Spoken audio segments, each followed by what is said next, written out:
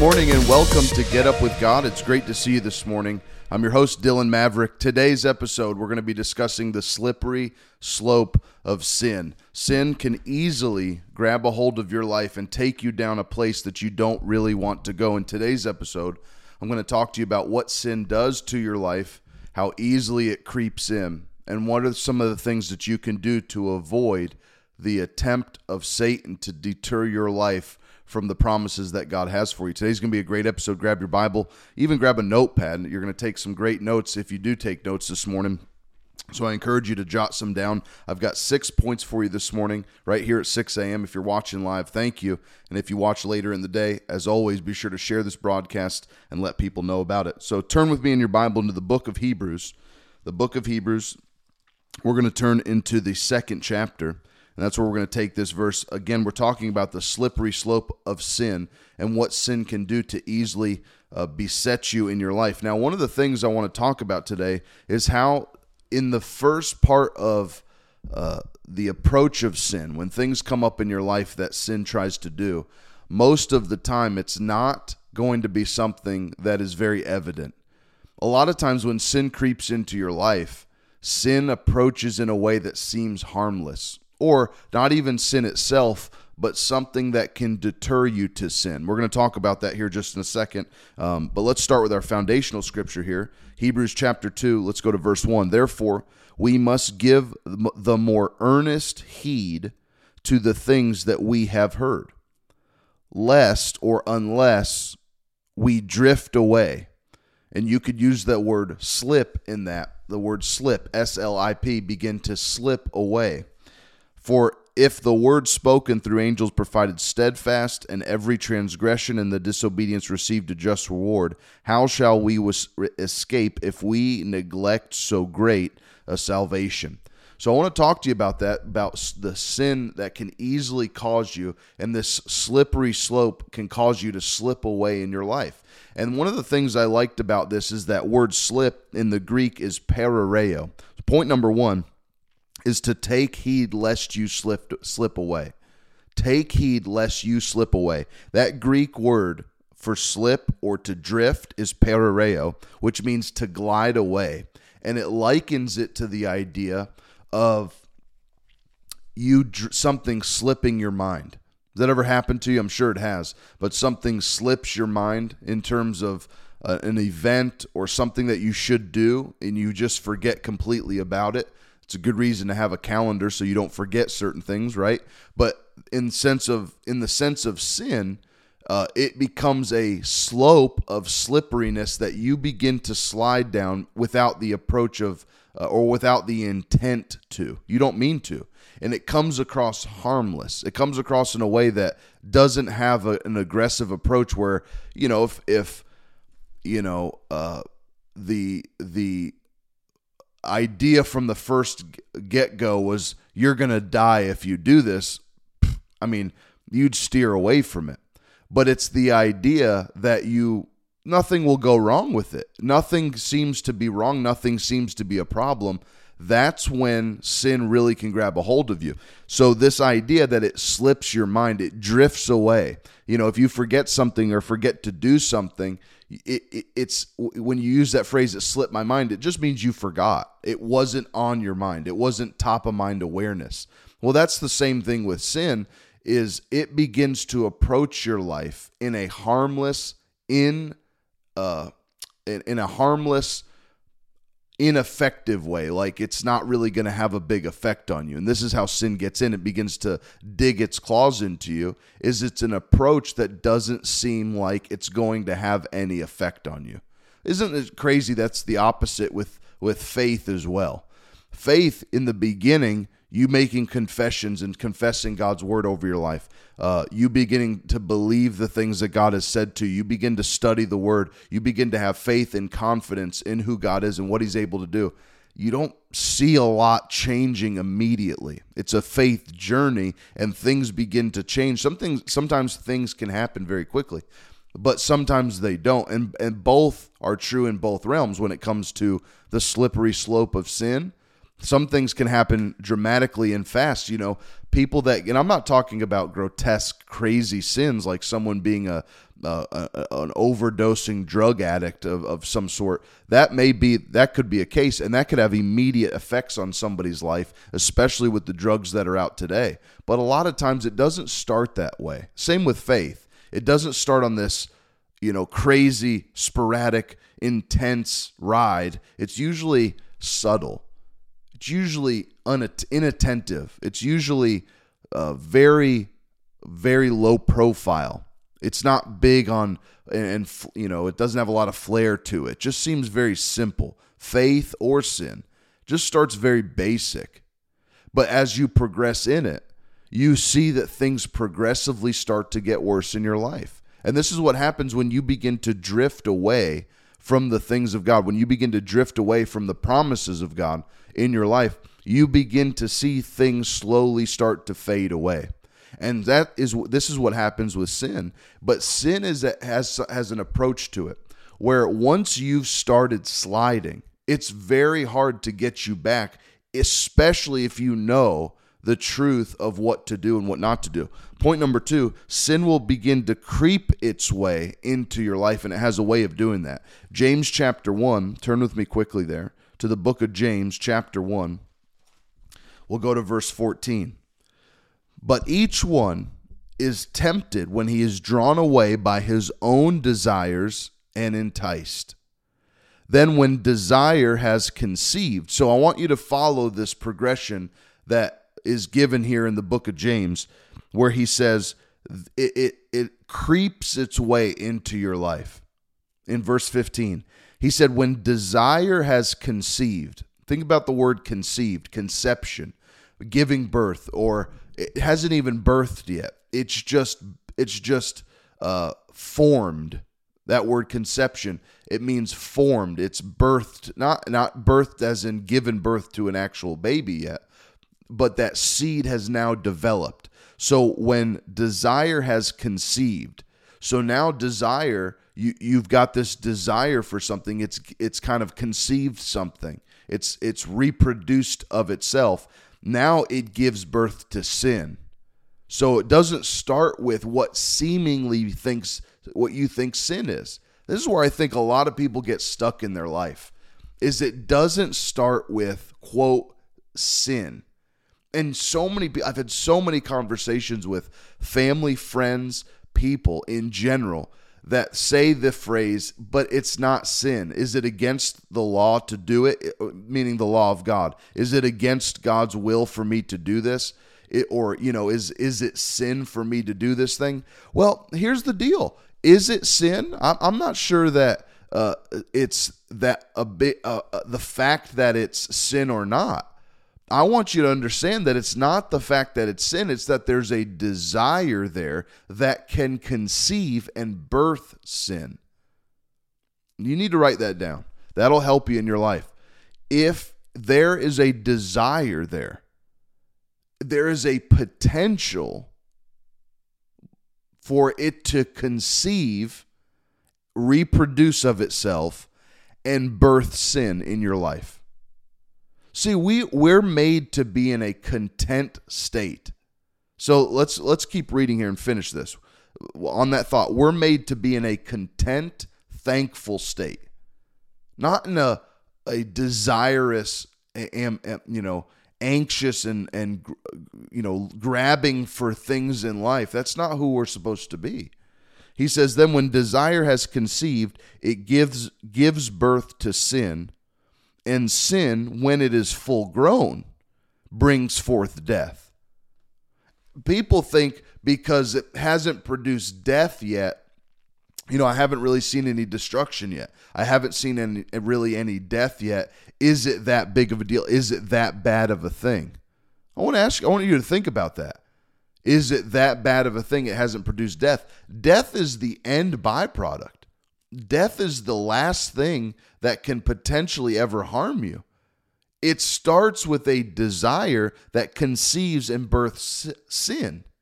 The desire does. So I want to talk to you about this. Sin birthed sin is birthed or reproduced within desires. Your desire, that's point number 3. Sin is birthed within desires. Your desire to have, bent on having something, or you raging after it, good or bad, can have an effect on you that can produce sin in your life. I want you to be cautious about this. This is very important. Your anxious desire, or your rage to have something, good or bad. I just have to have this particular thing. Stop for a second and ask yourself this. Why do you need to have that? Why is it so important that you have that thing, or this thing gets better, or whatever the case is? You should get to a place with God where you have a relationship with God, and your place with God is where you're content no matter what state that you're in. Remember in Philippians where Paul says that to the church there. He said, whether I'm abased or I'm wealthy or I'm in between, I have learned to be content in whatever state that I'm in. You can go back and read that. Philippians chapter 4. Whatever state that I'm in, not state like in America or across the country or across the world, whatever condition that I'm in, I have learned to be content in that state.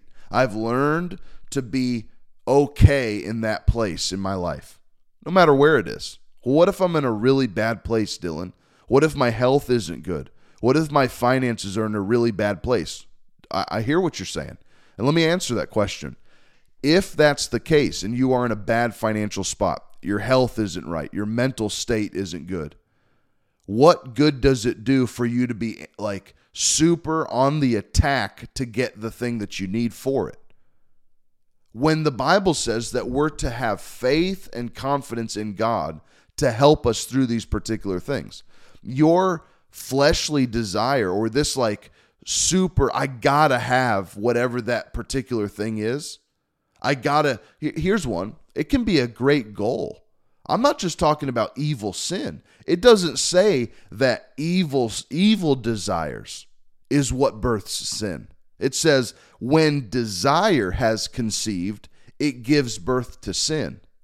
So the idea here is you're drawn away from your focus, from your attention of what faith should be and is, and it goes to the desire to have a particular thing. This is a problem. This is a big problem, especially for Christians. The lost world, they don't know anything else but to get what they want. I'm going to get what I want. I'm going to get mine. I'm going to get what I want. This is kind of the attitude some Christians have, is I'm just going to get whatever I want. I need to go after with the things that I want. The Bible says in James, your desire, once it's conceived, it will begin to birth sin from it, because you should be content in whatever place that you're in. Point number 4, I want you to write this down. Inordinate affection. Write that phrase down. Inordinate affection. We get this out of 1 John chapter 2. I want to read this to you. 1 John chapter 2, verse 15. Says, do not love the world or the things in the world. It doesn't give a specific. It doesn't say, don't love the drinks of the world. It doesn't say, don't love the affairs of the world. It doesn't say, don't love the money of the world. He said, don't love the world and the things in the world. Don't have a desire for these things. That word love, now let me finish this verse and then I'll go back to that word love. If anyone loves the world, the love of the Father is not in him. So you don't get an option to have both. You got a lot of people. This may be you. You're half in and half out. You're not completely persuaded and completely sold out to Jesus and to God. You're in, you believe, you love him, you want to serve him, but you're kind of in and you're kind of out. He said, if you have a desire or a love for this world, and it goes back to this word desire that we read in James. Those two words tie together. If you have a desire for this world or the things of this world, He said the love of the Father is not in you. Now that word love there in the Greek actually means agapeo. Agapeo. It's not agape love, which is a pure intention of caring for. Like that's what God has for you and for me. It's an agape pure love. That's the love that he gave when he gave his son to me and you. He loves us that much. He gave his son to me and you to die on a cross for us. That's what that love means. It's a pure love. This word love, when you have a love for the world, that's not the same love love that we see in other places of the New Testament when we see God's love shed abroad to us. That's not the same love. The love here that John is talking about in this book is the word agapeo, which means an inordinate affection. It's a obsession. There's another there's a Hebrew word that ties to this that goes back to like a lust of the eyes. You desire a particular thing. But notice it doesn't say what it is that you have this affection for or this desire to have. It doesn't say that it's for evil things. It doesn't say that it's for something that's bad. But this obsessive type attitude, this obsessive type mindset that I gotta have it, whatever it is, that this thing will help me, this particular thing. I'm believing God, but I gotta have this thing. That's an obsession, and that will, in without a shadow of a doubt, it will eventually lead to sin because it is a fleshly appetite. It is an appetite that you have of a desire. You're desirous of a particular thing that without it, you can't be content. You should be content in whatever state that you are. Let's say that you're completely broke, you're in debt, you've lost your way, you've lost your job, you're just in a bad place in life. If you can't find contentness there, you won't have contentness. I don't know if that's the right word, contentness, but you won't have content when you have a lot of money if you can't find content when you're completely broken. I know it's tough. I've been there. I know it's tough to not have money, to not be in a financial place that you want to be in, but that doesn't mean you can't be content. Why was it good enough when you received Jesus? That was everything you needed. But now you have a desire to have life. I'm not saying you can't have money. I'm not saying you can't be healthy. I'm not saying you can't have your life in the place that you want it to be. But when you have this obsession, and I use that word lightly because that word obsession, people think like you're like crazy going around. No, obsession just means you think about it constantly. It's on your mind. You desire it. You really got to have it. It's like you really want it. You're obsessed with it. You're addicted to the world. You're addicted to the things of the world. And this is a problem because that eventually, as we just read in James 1, will conceive and eventually that conception of that desire will birth something in sin. Because too much of the world means you have too little of God. Too much of the world, you can't have both. You can't have enough of the world and then still have enough of God. You've got to pick between the two. And unfortunately, without having a dedicated relationship to God, you inadvertently you choose the world. And so God is saying to us, the desires that we have should be placed specifically within the things of God. Our desires, our obsession, our content, us being content should be placed within the hands of God, not within the things of the world. The things of the world, if they bring content, the Bible says they're perishing. They're fleeting. They're temporary. They're going to fade away. You're not going to have them forever. So your contentment can't be in those things. Your contentment can't be your ability to be happy, your ability to be at peace, your ability to have joy can't be within things in life that are temporary and will eventually pass away. Remember this.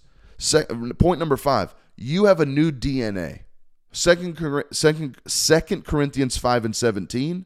And you can write these verses down, or you can sign up for my email at dylanmaverick.com. You can subscribe to the email, and you'll get all of the notes that I'm sharing with you, so you can go back and study some of the scriptures that I don't read in the broadcast. But 2 Corinthians chapter 5 and 17, Romans 6, 3 and 4, Isaiah 43 and 18, it tells us all those scriptures say that you're a new person, you've been made a new person, and we're to forget the things that are behind us. What does that mean though? You have a new DNA. You're a new creature.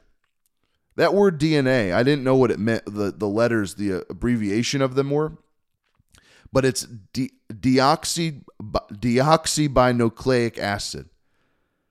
Deoxyribonucleic acid is what DNA stands for. That's your makeup of your body. But when I wrote that down last night, you have new DNA, I wrote next to it, deliberately new agenda. You have a deliberately new agenda now in your life. When you accept the work of Christ, not only is it a free gift that you receive, but it comes with obligation. So there's a free gift you receive of salvation, but now you are obligated. You have obligation with your new DNA that you receive through that work that you've received from Jesus. Not only does your deoxyribonucleic acid change, not only does your actual DNA change, the Bible tells us that, you become a new creature. That's the same thing that we talked about in Genesis. That's the same type of phraseology that God uses in the book of Genesis, that Moses writes what happened with God and how he created the earth. That's the same language, that our actual DNA changes. You become a new creature, but now your agenda should change. So your DNA changes. You have a deliberately new agenda now for your life. It's not the same one that you used to have. Your new nature, point number 6, your new nature has been grafted into the things of God. I learned this week through conversations I was having with people. My pastors are they're like farmers. They own a big piece of property, and they've got chickens and animals and things like that on it. And they've planted trees and have fruit trees and things like that. And they were just discussing with somebody else in our church about some of the plants that they've planted, and I was just standing by listening. And Pastor Kim, my pastor, she said there is a grafting procedure. You've heard me talk about this on this show before. There is a grafting that takes place when you slice an existing plant and you transfer a new plant's branch into that existing tree. And she said it creates a hybrid fruit, and they were talking about these things. But she said something I didn't know about in the small research that I did about grafting plants, that when a plant is grafted into another plant, a different plant, the new plant takes on the DNA of the old plant. So that DNA changes. It completely becomes a brand new plant. It doesn't take any of the old genes with it, but that new offspring becomes a brand new DNA. It's something completely new. And that's what you've become. You're not this old nature anymore. You don't have now you may feel it flare up. Remember what it said in James. You may feel these things come up. Each one is tempted when he's drawn away and enticed by his own desires.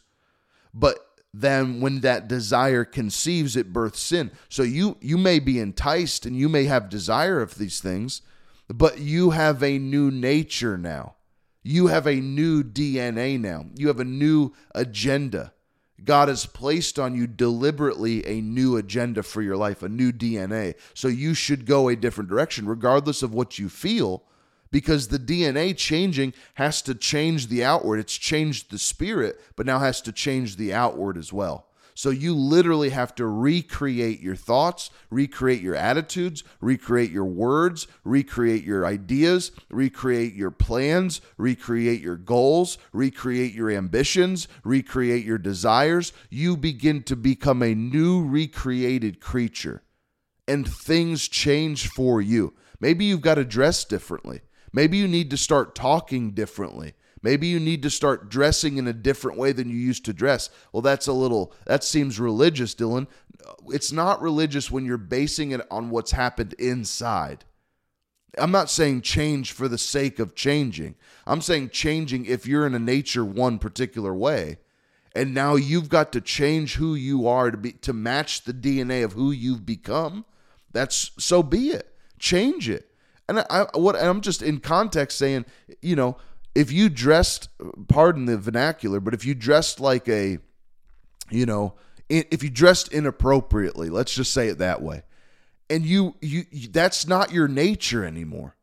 There's a preacher on social media. He's got tattoos all over him. I'm talking like you can't see his skin. He's got tattoos completely all over him. He's got gauges all through his ears, gauges in his face, in his nose. He wears a big clown hat. He puts makeup on top of his tattoos. He dresses like, and I'm not exaggerating this. This is not an exaggeration or a stretch of the imagination whatsoever. But he dresses like a clown. He puts a clown hat on, has clown outfits on, and he looks like, a carnival person. But he got saved, radically saved, filled with the Holy Ghost, which is a wonderful thing. But his whole message now is how he doesn't have to change how he looks to be a changed person. I couldn't disagree more. You don't have to defend your old state once you've become a new creature. You've become brand new. What do you have to defend who you were before? You don't have to bring that into light. Well, Dylan, it could minister to a lot of people. That's not your job. Your job is to become a new creature and then bring the ministry of reconciliation to people that Jesus provides. Not that you provide by your past life. I mean, bro, grow up. So this is the nature that you take on as a Christian, is the new creature that God has created you to be. You're a new creation. You're a new creature in Christ. Act accordingly. Hope this helped you this morning. This was 6 points at 6 a.m. If you haven't already, be sure to like the post here on YouTube. Share the post. Be sure to let someone else know about it. You can share my post on Facebook, or I share the broadcast, or you can click the share button and let someone know about it. And if you haven't already, be sure to subscribe to my email. I don't spam you. I don't send your email out to anybody, and I don't blow you up. I send one email with my list of everything that we went through, our 6 points at 6 a.m. And then I send a weekly recap at the end of the week of all the episodes we went to. It'll really be a blessing for you, and it'll help you get into a vein of studying the right way so you can have some direction when you study. Because I know a lot of people struggle with that. Where do I start? What do I read? This will be a great place for you to start with those notes that I have for you. So be blessed today. Love you so much. I'll talk to you on the next episode. Talk to you soon. Bye-bye.